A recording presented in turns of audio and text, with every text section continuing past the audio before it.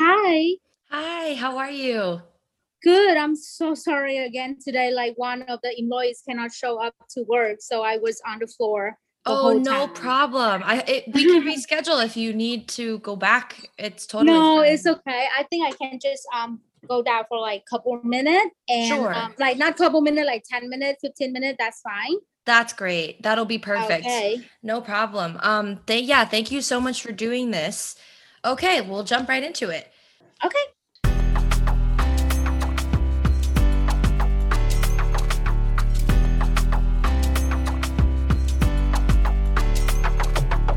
Hey, and welcome to I'm Adopted, Now What?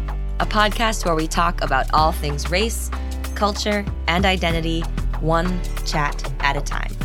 This is for people who want to get real, get deep, and figure out, now what? I'm your host, Liza. Welcome to the podcast. Hey everyone, I am here with another Q&A. Now, I think I'm going to just keep it to this one question because I have a few things to say, and I think at that point it will be time to move on to the interview. So, the question that got submitted this week is, in terms of considering adoption, should I feel bad that I want my child to look like me in terms of skin color? I know it shouldn't bother me, but I just can't seem to move past this. Okay, well, first off, it's not that it shouldn't matter, okay? I don't think that that is the right way to think about it because that's just negative speak, like negative self talk. And that doesn't do anyone's brain any good, especially when it comes to making important life decisions where you need to make sure that you're thinking clearly with your head on straight. So it's not a question of it shouldn't matter or, oh, this is bad and I shouldn't feel this way. That is definitely not the right way to think about it. This is a huge personal decision, and you should take into account what you want in probably all things to a certain degree. But I think what the answer to your question is you have to think about what your motivations are for wanting your child to look like you. You know what I'm saying? Like, is it because you're afraid of what the rest of your family, maybe your extended family, is gonna think or say, or like they won't want your child in like the family picture or something because they don't blend in or they don't look the same? Is it because you're worried that it's going to be hard or that you won't do a good job of raising a child of a different race to you, or you just think it'll be too difficult in terms of, or is it because maybe that's what you're familiar with and it's scary to do something new and different? You know what I mean? Like, you have to think about what your motivation is for that preference. Like, why do you have that preference? Once you figure that out, it becomes a little bit easier to address and break down. If it's because you're afraid that it's going to be too hard in some way or another, that is a very legitimate concern. And good on you, honestly, for thinking about that before adopting.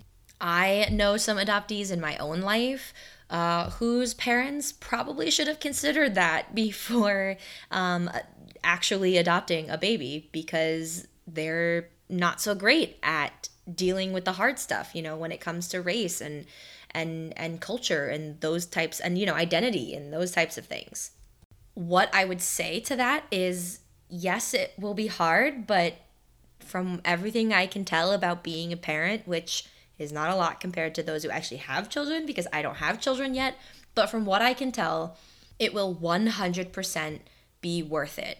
Hopefully, you won't have to do it alone, and you either have a supportive partner or family members or friends that you're close with that can help you kind of navigate for yourself as a parent the complexities and the weird dynamics that can come from having a child of a different race. But if it's something to do with what other people think, or if it's an aesthetic thing, which I know sounds kind of weird when you're talking about people, but that is relevant to your question. So if it's either of those two kinds of reasons why you are wondering about this, then I would say this might be harsh, but I don't think you're in the right headspace necessarily to adopt just yet.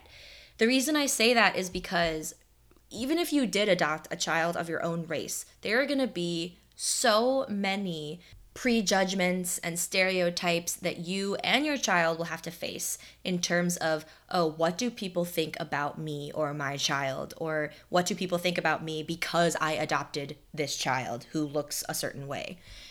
Like, that's going to happen no matter what. I mean, hell, that even happens like to people who give birth to their own children. But especially when you're adopting, that's definitely going to happen.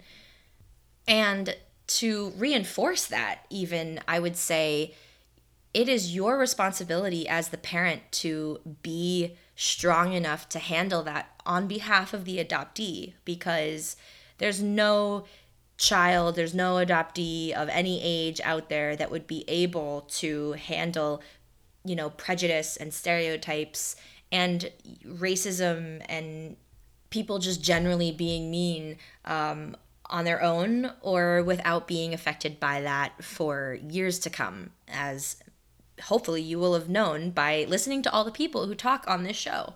So that's not to say you shouldn't adopt, and that's not to say that you don't deserve to be a mother in any way, shape, or form.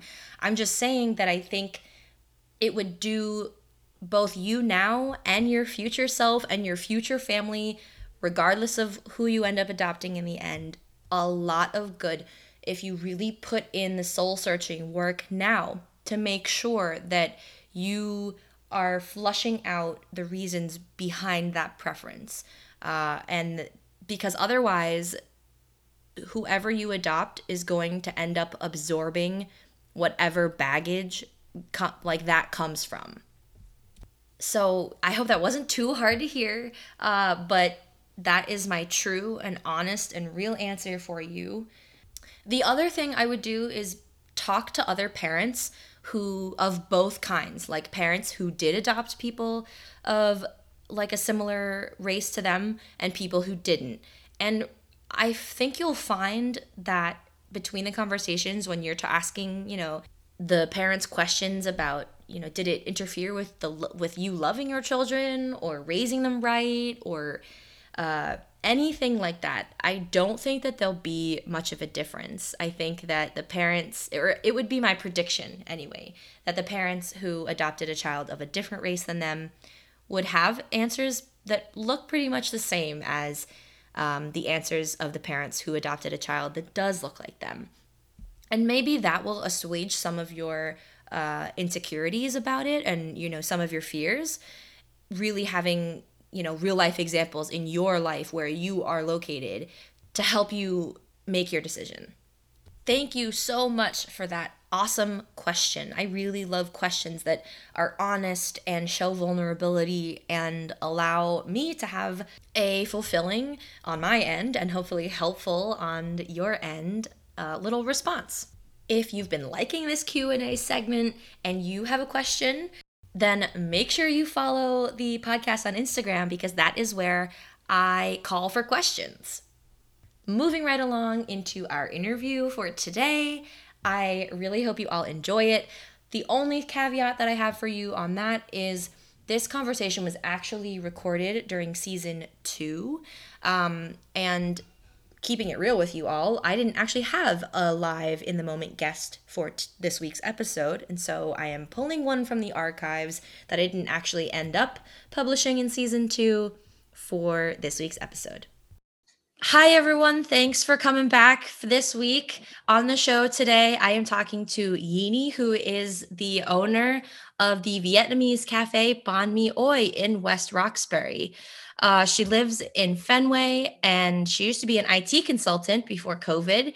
And then after COVID, her and her fiance are the owner of 2 different Vietnamese restaurants in the greater Boston area. Hi, Yini. Thanks so much for being here and welcome to the show. Hi, I'm very happy to be here with you today. And thank you for inviting me. Awesome. So to kind of jump right into it, I'm assuming you've obviously seen the news about what happened in Georgia. to the 6 Asian women who worked at massage parlors. And as an Asian business owner, a restaurant owner, how are you handling that? How are you feeling about what happened in relation to yourself, but also, just in general? Yeah, so it was very sad news that I heard. I read the news on online about that accident, like not accident, but incidents. Mm-hmm. Um, this is really bad, and first of all, I feel scared. I feel like Mm-hmm. not safe in this country because we are like minority. Um, However, every day going to work, my customer, my clients, all of the vendors talking to me, everyone is really nice um, in our area. That's Mm-hmm. make me have more confidence and make me more happy whenever they come to us. Um, I feel really bad for the families, the person who is in the incident, and there's not only that in Atlanta. There's a lot of more around America. So Mm-hmm. I hope that we have the voice, we have something to stand up and say that we are doing for America too. We trying to help the economic. We trying to like live um, in this country, and we hope that we can um, join together with everyone in this country to make our countries better and have like a peaceful country. Like Mm-hmm. in my thought, America is welcoming everyone Yeah. from everywhere in the world. So that is I'm come from Vietnam. Mm-hmm. I was born in Vietnam and came here when I was 20. Wow. So that is what I think like before I come here. So I hope that everything is just like that, like just like what I think when I was young. Wow. Now, I know you have 2 restaurants, a cafe and a restaurant, one of which I've eaten at, and the food is delicious, I might add.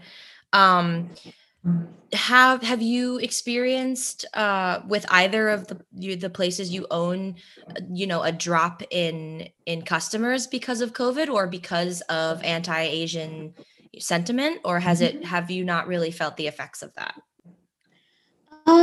Both of the cafes open in July and August 2020. So it's like in the middle of the pandemic. Right. So it's not, I cannot compare like before COVID and after COVID. But after we open, everything is still the same until now. Mm. Everyone is very happy. Their Fenway location is a little bit slow in the winter, but it's like a usual things. Mhm. We go out and talk to other business owner Mhm. around just that area. So that is very common in winter that area. But Right. West Roxbury give me a very welcoming, very warm welcoming. A lot of people come in talking to me, compliment about the food and stuff, and love the story about the restaurants. And I think that I don't see any different Mhm. that anti-Asians or something like that in our area. That which is Mhm. I'm very lucky, I guess. Yeah, that's awesome. Um, do you find or like what is your are your clients primarily white or are they primarily Asian or a different race or a kind of a mix? Yeah. So I can say that 80% of my clients is white, Okay.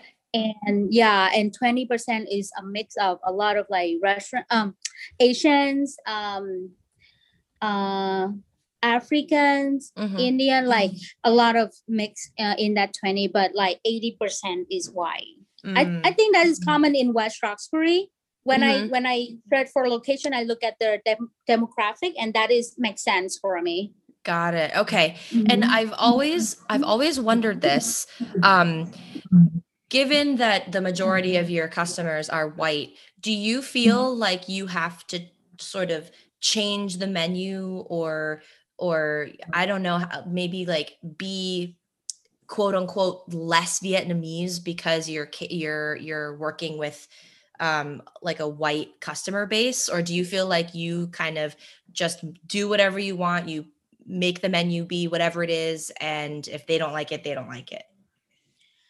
Mm, yes and no. So the missions of our cafe is introduce authentic Vietnamese cuisine to Americans. Okay. So I think I have a lot of like good feedback from the client that they love the Vietnamese food. They love our traditional food. However, I like after a month or 2 months, I don't remember exactly, but after a little while when I open, I Hmm. add a little bit more like fusions. Got We it. yeah, like a little bit creative on our menu to make us is a surprise to the clients, and they love it too. I don't think that is like I have to cater to them. I just Hmm. want to like creative on my own. So in the beginning I do like traditional, everyone in Vietnam doing that, everyone's like everywhere in America Vietnamese food is like that, but right Hmm. now I create like more like my stuff. Got Yeah, it. Okay. the base is Vietnamese, but like I create like my stuff on the menu. That's Yeah, so awesome. people love it. Yeah. That's so cool.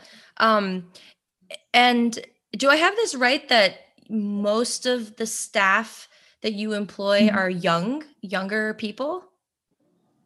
Yeah, so I think I work in restaurant industry for like 6 7 years after I come here. So I Hmm. think my staff is the youngest team that I ever worked with. Wow. They are like 2019, 2022, and Wow.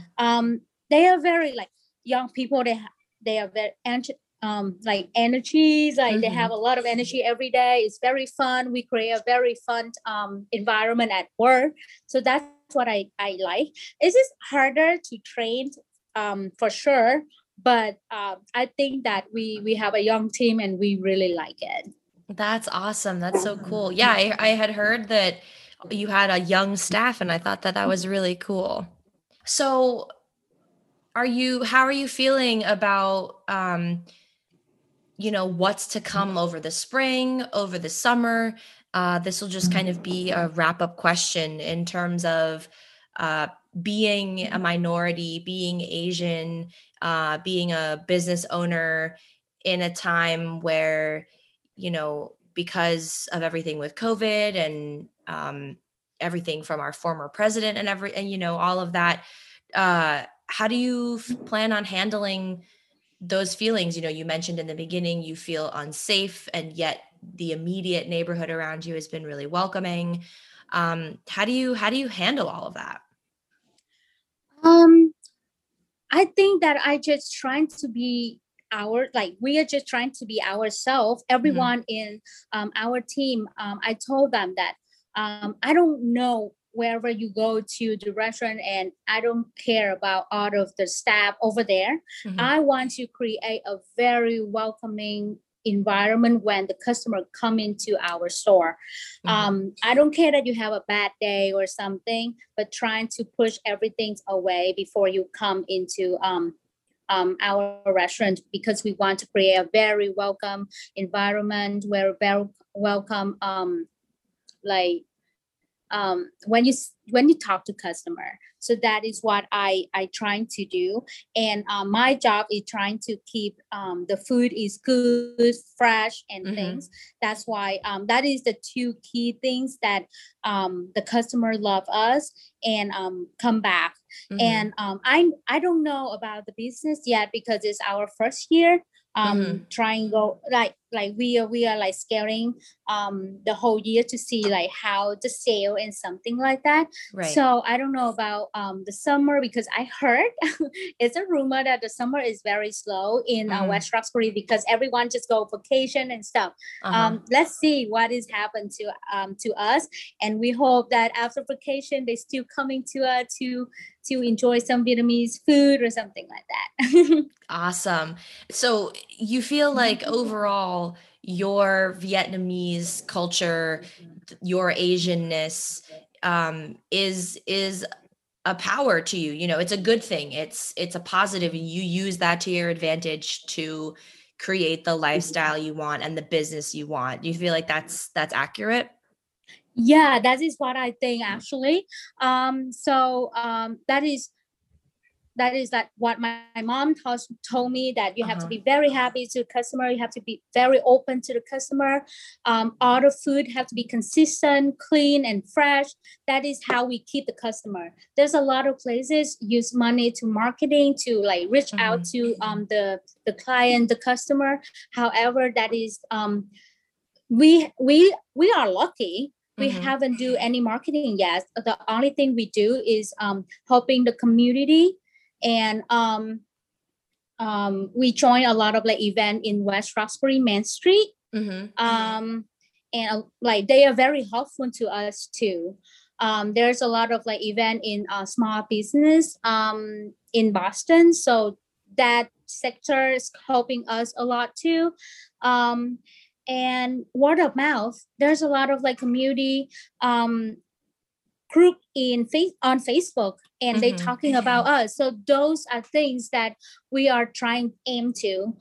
We don't want to like giving like fake marketing or something. We're Yeah. trying to like be good to our customer, and they would tell their brother, their family, their co-worker, something like that. And that is how we trying to do, because right now if we push marketing, a lot of people come to try, but we and then I cannot keep the quality. Right now we're Yeah. trying to Mhm. keep the quality first, to introduce it to customer, and then whenever it is like solid, we can push marketing. That That's is what awesome. we are. Yeah. Yeah, that totally makes sense. I think, that's a good way to end the show. That I feel like your strategy is already working, because weren't you just in an article in the Globe for the top 100 takeout restaurants? Yeah. That's Yeah. so So cool. this this is I think that we on the club for 3 times, and we are very thank you for everyone that helped us to be on that newspaper, because Yeah. it's very big. It's Yeah. very big for us. After we have published, a lot of customers like come to us and said, "Oh, we saw you on the club. Yeah. Congratulations!" This make us very happy. That's so cool. Well, you can see Yini and go to Banh Mi Oi, which is their newest cafe. They also have a restaurant in Fenway. Yini, can you tell everybody what the address is, or what your website is where they can order online? Okay, so our bond meal is 1759 Central Street, West Roxbury 02132, and our website is cafe. And where can they find you on Instagram and social media? So very simple. Our Instagram is cafe as well, and also on Facebook, cafe. Awesome. For those of you listening, that is BANHMIOI, Banh Mi Oi. And I have had their food, I think, 3 times now, and it is all so good.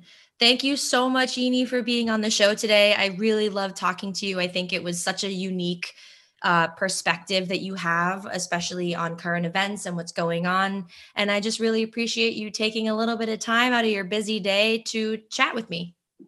Thank you so much for inviting me, and I hope that we can meet together sometimes, hang out, and learn more about each other. I think that would be great. That sounds amazing. Thank you so much. Thank you. Take care. Bye bye. Bye bye. All right. Now that was my conversation with Yini, the owner and operator of Banh Mi Oi Cafe. Now, I've ordered from there before, I think 2, maybe 3 times for takeout, and it is such good food. So I know it'll be tough for you if you don't live in Massachusetts, but if you are in the greater Boston area, then I would highly recommend stopping by and having some food from there. It's really, really, really good.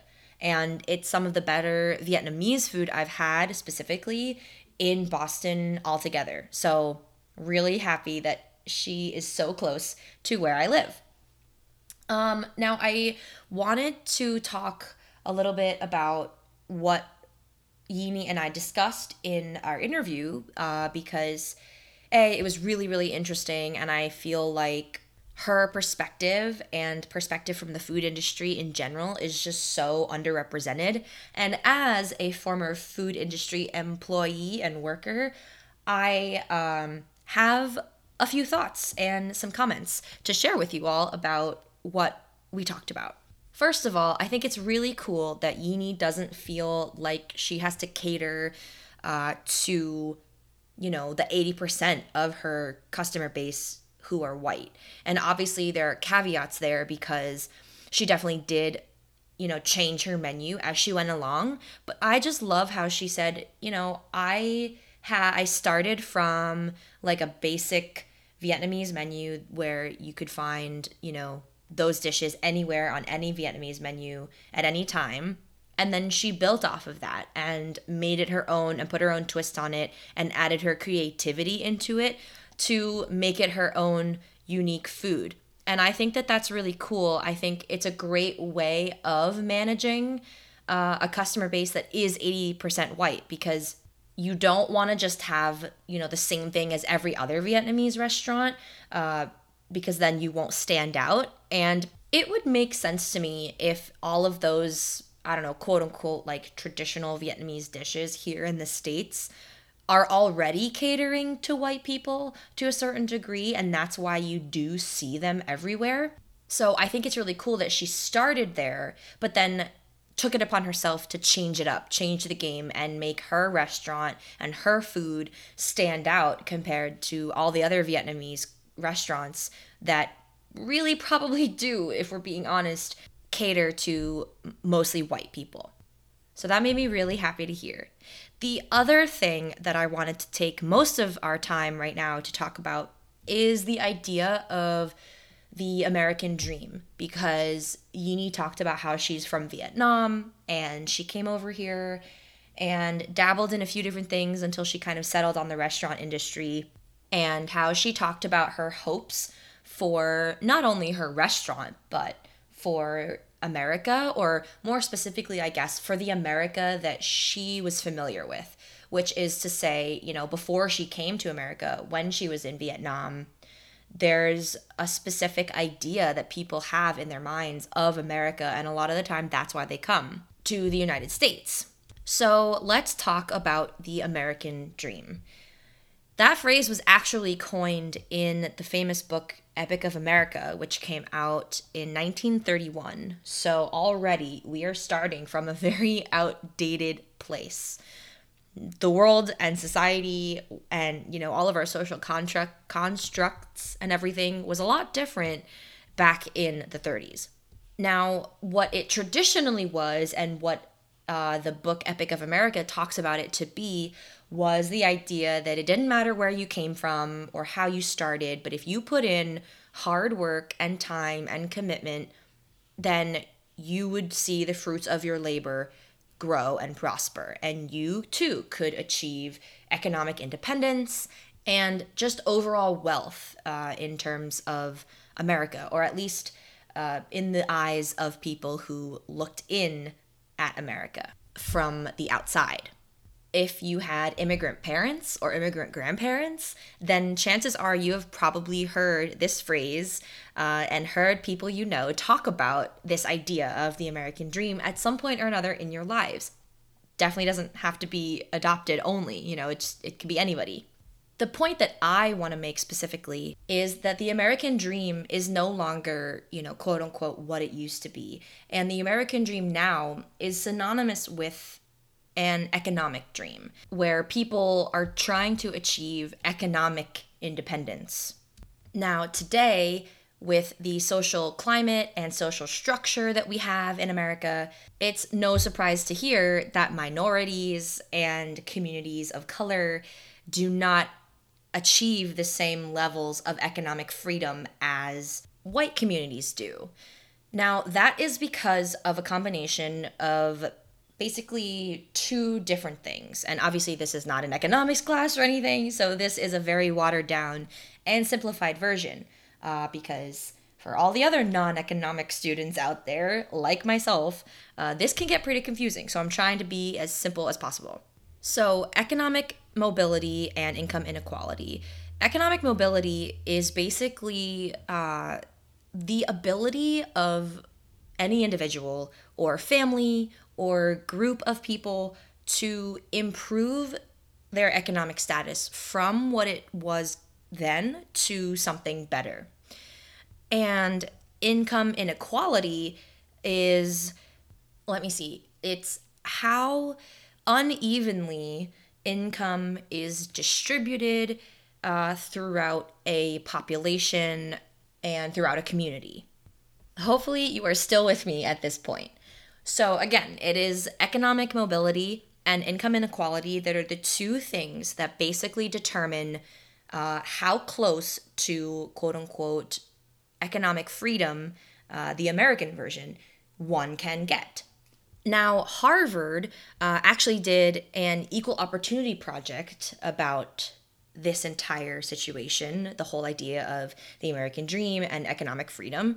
And they discovered through their study that there is 100% irrefutably a correlation between the degree of prosperity or distress in one place or one community, and the extent to which that community or that place helps or hinders future earning potential of the children who grow up in that place. So, in other words, you have specific levels of prosperity and distress in a community, and the presence of both of those can affect how much money the children of that community will make when they get older and enter the workforce.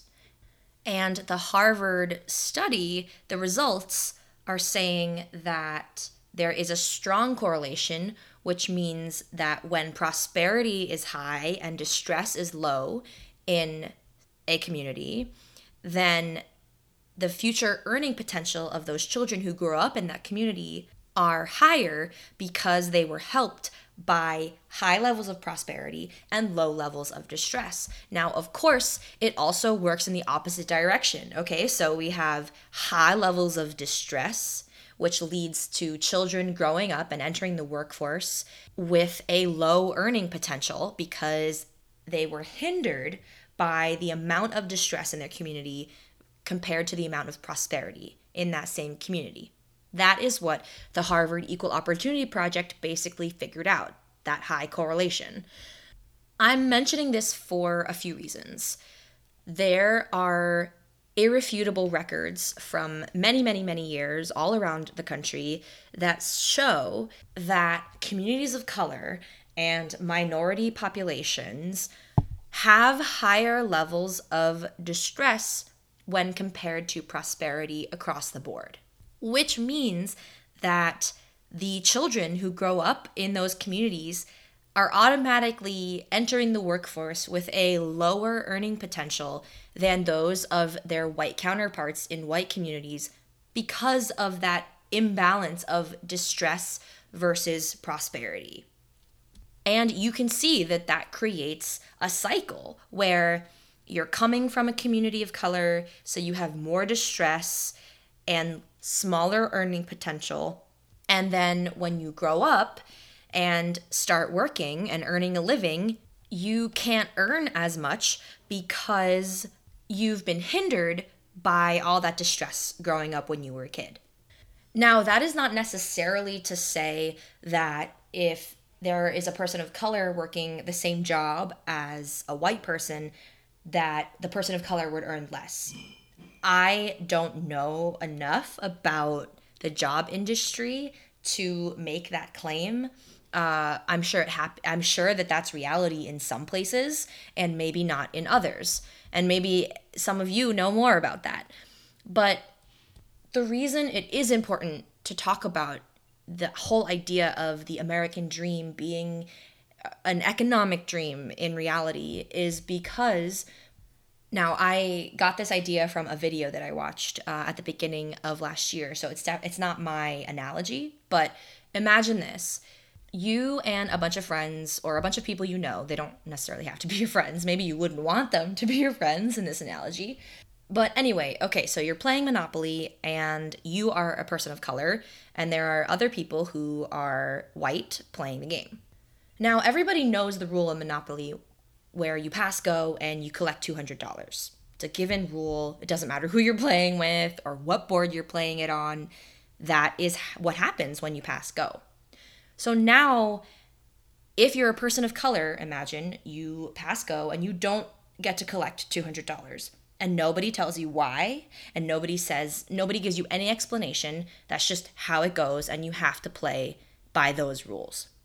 The game keeps going and everyone keeps playing, and okay, let's say everyone has had 5 turns at this point, and everyone's about to go for their 6th turn. Now all of a sudden the rules are different, and people of color are allowed to collect their $200 as they pass go, starting on their 6th turn. And this is where the analogy really comes into play, because basically what the American dream is telling you is, okay, so you're a person of color and you've been playing by those rules, and now you're about to go for your 6th turn. The American dream is saying you have an equal opportunity as anybody else playing this game to buy property and build hotels, right? If you work hard and if you're smart with your money, then you'll be able to own the most property and win the game. Except it doesn't work that way, because with these rules, when you're starting your 6th turn, everybody else has had 5 turns before you where they did get to collect $200 every time they went around, and they've had 5 rounds with that money to buy property and build houses and hotels, and only now are you, the person of color playing the game, allowed to collect the same money and do the same things with it. Now, my main point in talking about all of this is when you begin with such an extreme level of inequality, going back to our Monopoly example with money and the number of turns you've had, which equals opportunity to buy property in the game, it is so much harder to achieve that level of economic freedom that the American dream sells. Because, again, going back to the Monopoly analogy, you're not going to be able to save your money and invest in property if you keep landing on all these other properties that you have to pay rent to because they got bought with the money that you missed out on during turns that you really couldn't participate in at the same level. Now the only thing left to do is to remove the analogy. So instead of playing Monopoly, it's just living your life as best you can. And instead of missing 5 turns and collecting $200 when you pass go, it is countless economic opportunities over hundreds and hundreds of years. This is the kind of severe and extreme inequality, especially economic inequality in America, that people of color and minorities face when trying to achieve this American/economic dream. Now, this is not a critique or a bashing of any of the hard work people have put in to achieve whatever their idea of the American dream is. That is not what this is about, and that is not my intention at all. What I hope is that this makes all of us, everybody listening and myself, think about what it means to have this American dream as an ideal when it really is, it's not an ethical or altruistic dream like the name implies. It's an economic dream, and it's about money and wealth, and are you going to be able to afford the life that you want and hopefully deserve? And how can we as a society say, oh, sure, anyone can achieve the American dream and economic freedom if they work hard and work well, when the starting point for people of color is truly so extreme that it's incomparable. I will be the first one to admit that I have for sure benefited from a higher starting place than others because of the whiteness of my parents and the whiteness of my family.